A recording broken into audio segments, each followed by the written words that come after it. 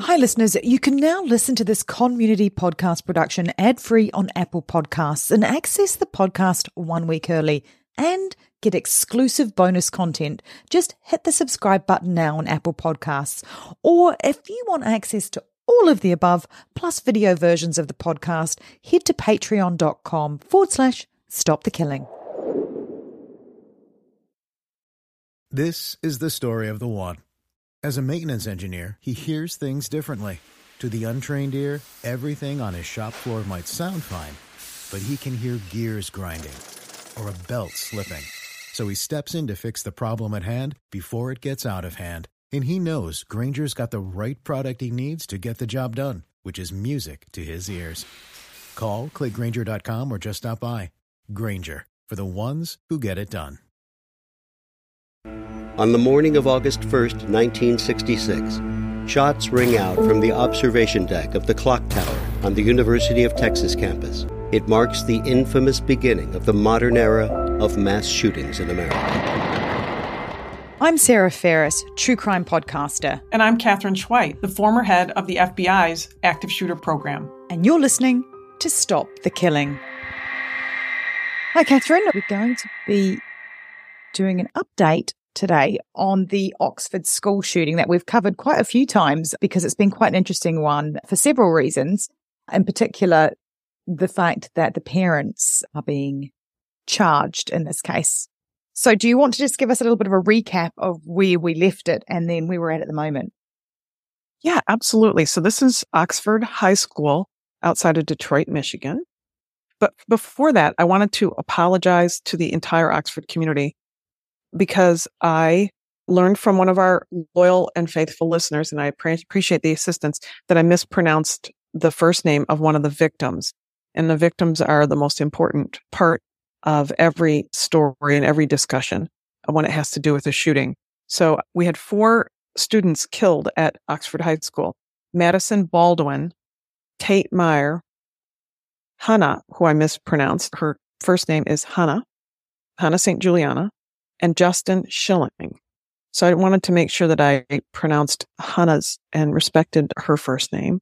And so I just wanted to correct and apologize for that error on my part. So with that said, I wanted to just update everybody on the significant decision that was made by the Michigan Supreme Court. This involves the parents. Now, the son who shot and killed these 4 students, the son was sentenced to life without parole and has pled guilty to terrorism charges. No one has ever done that before, plus the murder charges, right? But the parents who were intimately involved in the son acquiring the weapon that was used, the parents were charged also with involuntary manslaughter, which has never happened before in the United States. But the reason the parents are still in jail and have been since right after the shooting is because when they were charged, their attorney said they were going to turn themselves in, and then they didn't turn themselves in, and then it turned into a manhunt. And then law enforcement discovered that they were withdrawing money from their bank account, and they were in Detroit, which is just a few minutes away from the Canadian border. Yeah. And they were found, in fact, just a few miles from the Canadian border overnight, hiding out in a closed building. So once law enforcement collected them up after this manhunt, there's no way they're getting out of jail.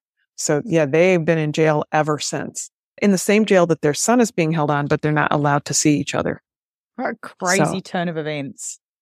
It is very, very scary, right? So what happened with the latest case is the involuntary manslaughter charge has never happened before against parents who weren't present when the shooting occurred. So the parents' attorneys, rightfully so, have appealed like every decision along the way. Whether the folder is blue or green, there's an appeal filed. And then that appeal goes up to the appellate court and then the Supreme Court and then back down. So this week, the Michigan Supreme Court, by inactivity, it ruled that it would not hear the parents' final appeal. So they will not hear their appeal claiming that there really wasn't sufficient evidence to charge them with involuntary manslaughter. What do you mean by inactivity? What does that mean? The court said we are not persuaded that the question presented should be reviewed by this court. Okay. I think, All right. in the United States, the Supreme Court can hear whatever cases it wants, and it doesn't have to hear any case it doesn't want to hear. So it's gone up each rung, got through each rung, and then at the top, they've just said, see you later, back you go down the bottom again. Right. So what this did is it was the last barrier to having a trial against the parents. Yeah. So the parents, right. So now, do the parents choose to plead out? Right. And come up with some plea agreement where they plead guilty to involuntary manslaughter and take a certain amount of time in jail? Which would be what? What kind of time would you get for involuntary manslaughter? What's the range? Yeah, I don't have the state's range in my head, right? There is a range. That's the right word to use. My favorite offensive range when I was an Illinois prosecutor is that the maximum sentence you could get for rape was 6 years. And that was the maximum. No. Laws made by men. Oh, my historically. gosh. Yeah. Don't get me wound up. Stop it. Oh, I know. It was pretty bad. So involuntary manslaughter, of course, is very serious, but there could be so many circumstances, right? So that's why there is a range, so there will right? Be a range. So there is a range. I just don't know what it is. And it might be, it might be 4 to 15 years or something like that. Yeah. Might be the so range. It's not chump change is what I'm saying. That's not a small charge. No, exactly. Right. So, and this shooting occurred in November of 21. We are fast approaching November of 23. These parents have been in jail that whole time. Wow. So, yes, you have a right to speedy trial. The parents waived their right to speedy trial. The state has a responsibility to have a speedy trial, but the suspect can have the trial last as long as they need to.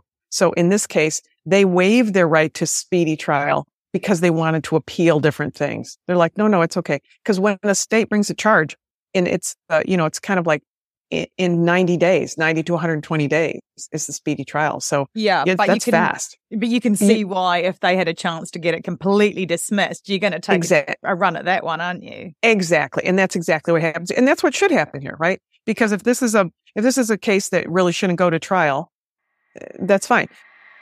Save big money when you start your next project today at Menards. Convert your current recessed lighting with energy-saving LED downlights from Fight Electric. They're bright and install easily in just minutes. They also go from regular lighting to nightlight mode with just a simple flip of a switch. Save big on all Fight lighting products now at Menards. Shop our lighting options today in-store and on Menards.com. Save big money at Menards.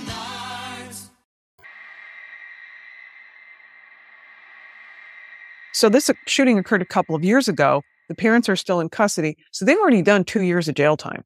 Yeah. Right. And so they may choose to plead to some plea guilty for involuntary manslaughter or a lesser charge and take, 5 years in prison or 7 years or 6 years or 4 years. A lot of times you hear somebody who is in jail for 2 or 3 years under these circumstances, and they'll get like time served in probation. But I don't think that'll happen here, a time served in probation. But let me just tell you what the Supreme Court said and what the appeal was about, just so people get it.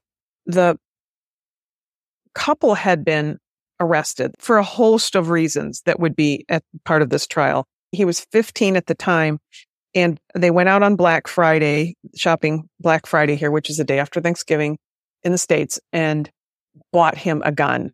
Went with him. He picked out the gun. They bought him a gun and then bragged about it on social media. He bragged about it on social media. The mom took him to the range, talked about how they were out with his Christmas present. You cannot legally buy a gun for a 15-year-old in the United States. So that violated the law right there. And then that was on a Friday. On Monday, he came to school.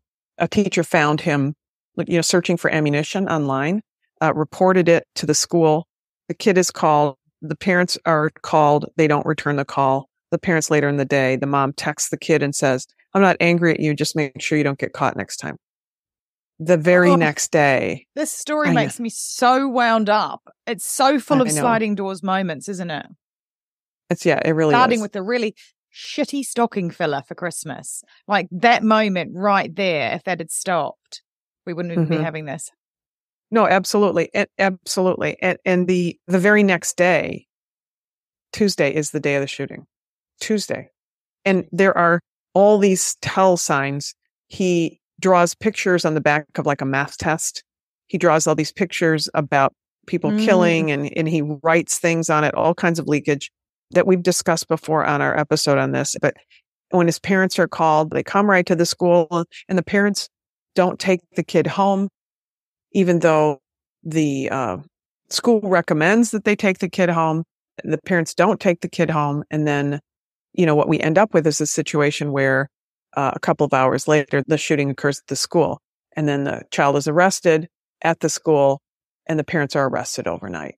And there's so many more details that have to do with the parents. And Karen McDonald's prosecutor's office, her contention is this is a question for the jury on whether the parents are responsible and should be convicted of involuntary manslaughter. And so that's where, kudos to Karen McDonald for filing the charges in the circumstances, which are pretty incredible. Like you said, sliding door. I love that phrase.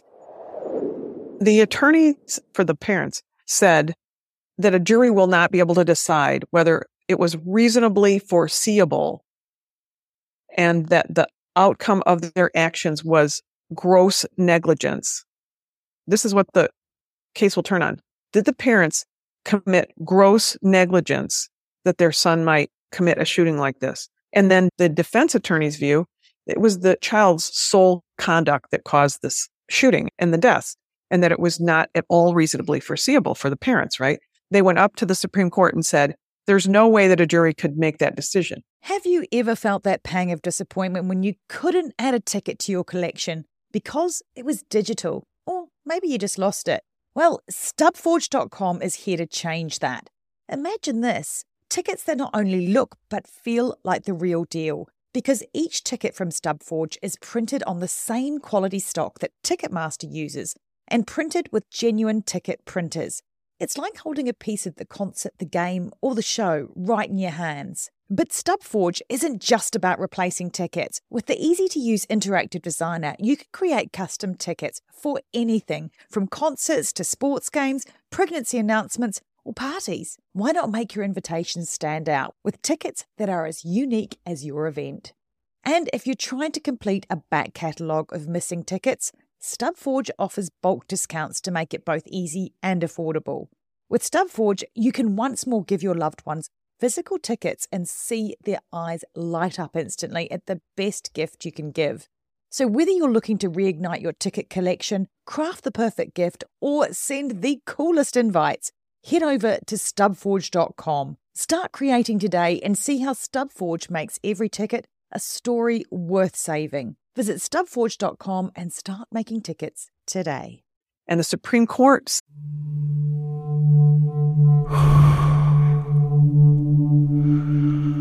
I'm an American vigilante.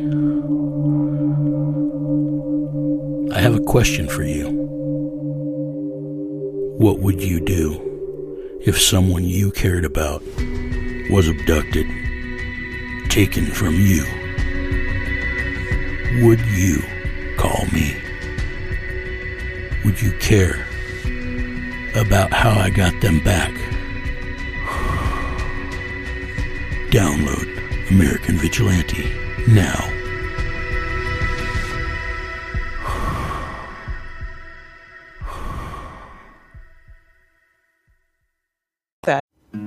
Something is creeping in, don't follow it down. Let me introduce you to Barry Clue, an authorised financial advisor from New Zealand and a very special kind of stain on humanity. He was a very knowledgeable young guy. He was a registered financial advisor. Type of guy that was bending over backwards to help you. Now, you could be forgiven for thinking that Barry sounds like a great guy, and you'd be right. Well, right up until the point when you're wrong. It was all fictitious. You stole from my son who has a disability. Chris never knew. He died believing that we're all taken care of. A psychopath is somebody who lacks empathy, acts impulsively. I think there's a strong case that Barry might be all of those things, actually. To find out how Barry Clue stole over $15 million from 81 victims, subscribe to Clueless, the long con. That's clueless, spelt Klooghless.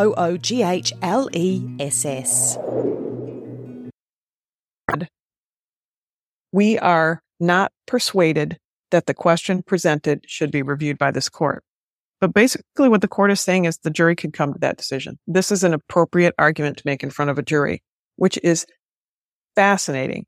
The prosecutors did lay out all this evidence that showed that they were criminally negligent. And what we learned after the fact in their investigation is that the child had been begging for mental health care and said he was hearing voices, and that they didn't take him home the day of the shooting when they knew that there was a gun that he owned, but the school didn't know that there was a gun, right?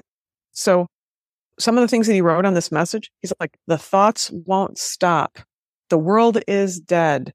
There is blood everywhere. I mean, this very dramatic things that he wrote down. And they found out after in investigations that the mom was texting the dad saying she was very concerned about him and that she was afraid that something might happen. And then after the shooting, the father ran home to see if the gun was there. And when it wasn't, he called the police and said, I think my son was the shooter. The mom, after the shooting, when the mom heard about the shooting, she texted the boy and said, don't do it. All of this is going to go into mental state and the idea of, could they have reasonably foreseen, or was their action gross negligence? So I think this is the last hurdle. We're going to have a trial, right? When does it get scheduled for a trial? When will we find out the date? Well, the shooter, who's now 17, is set to be sentenced in December. Okay. And he's going to likely to be sentenced to life without parole or a term of years in prison since he's so young. But since there were 4 deaths, probably it'll be life without parole instead of 40 years or something like that. But the parents' is he trial. 17 now? How old was he? He's 17 now. Now. He's 15. Wow. He's 15 when the shooting occurred. Yeah. So the judge, herself, it will set a trial date, and that's likely to be, this is October, maybe, start in November, but more likely December or January, because it'll probably, be a few weeks. The trial will probably be a few weeks. So especially given the fact that this case is so significant in terms of the legal future. And let's talk about that significance of it, because it's significant, isn't it? Because this is the first time that the parents are going to be held accountable, and that is going to have, people do not hear that. If that does not echo out to every parent that has got an unlocked gun, that has bought a freaking gun for a stocking filler. I think it very much speaks to also, there is a difference between gun safety and the capability to make the right decisions with a gun. Teenage brains are not developed. Until you get to be in your 20s, your brain is still reconnecting. But what those brainiacs who study brains know is that as you cross over kind of into puberty, a teenage brain reconstructs. It's just what happens. And your brain is rewiring, but the last thing that develops is your prefrontal cortex, which is right here, which is the part that has to do with emotions and logic and patience and all of those words that have to do with impulsivity and decision making. So even though your kid can be taught gun safety, as my kids were, because I had guns in my house as an FBI agent, that doesn't mean that I trusted their ability to not be impulsive, which is exactly what you see in the little video clip that I saw yesterday of an 11-year-old student mad at a classmate who reached into his mom's car and pulled out a gun in an unlocked container under the seat and shot 2 classmates. And that just happened here in the States. And that is just a reactive thing that little kids do, right? Yeah. And except for that now they have guns. Yeah. I mean, that is completely, reframing that idea of parental neglect. Yeah, that's what this case is going to be all about. I think I'm going to find out when it's scheduled. I'm going to see if I can get up and spend some time in the courtroom watching the arguments.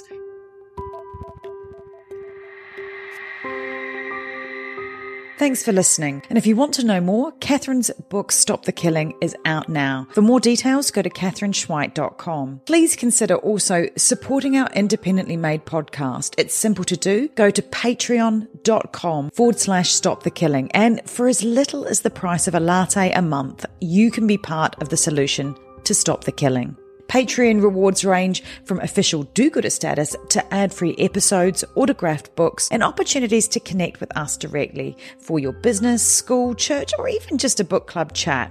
But just knowing that you are part of a movement that has the power to make your community safer, well, that's got to taste better than a skinny cappuccino any day. So please head to patreon.com/Stop the Killing now and polish off your do-gooder halo and make sure to include your name so we can give you a shout out. This podcast is a community podcast production. That's con with an N. If you want more content, then head over to Community Podcast at Instagram, where you'll find trailers on more binge-worthy true crime, like the award-winning podcast Conning the Con. And check out our show notes for all the links mentioned.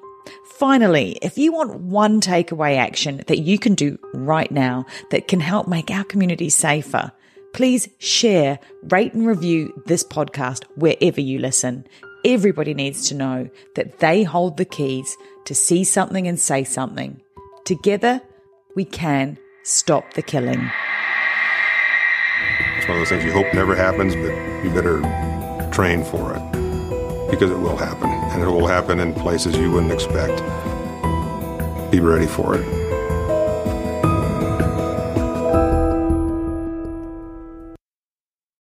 Hello, this is Dr. Grande, the host of True Crime Psychology and Personality. On my podcast, I explore and explain the pathology behind some of the most horrendous crimes and those who commit them.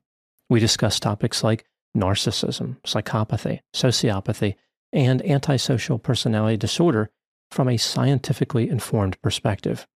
What is a narcissist? How do you spot a sociopath? What signs can you look for to protect yourself from these dangerous personalities? It's not just about the stories, but also the science and psychology behind them. So if you're interested in true crime or mental health, I'd encourage you to give my show a listen wherever you get podcasts. Hi, I'm Sean McCabe. And I'm Carrie McCabe. We are, well, married, obviously, but we're also obsessed with the darker side of things. True crime stories, alien abductions, poltergeists. If it leaves you scratching your head and keeping those lights on at night, we want to hear about it. That's why we host the podcast, Ain't It Scary, with Sean and Carrie. Every week, we bring our listeners a true story guaranteed to send chills down your spine. From history's most brutal serial killers to the mystery of spontaneous human combustion. Yep, lots of these stories leave unanswered questions behind, and you'll get to poke through the rubble of the evidence with a hardened skeptic and someone whose mind is more open to fun. Yeah, that's what I was gonna say. You can find Ain't It Scary with Sean and Carrie wherever you get your podcasts, and on social media at Ain't It Scary. Come play with us.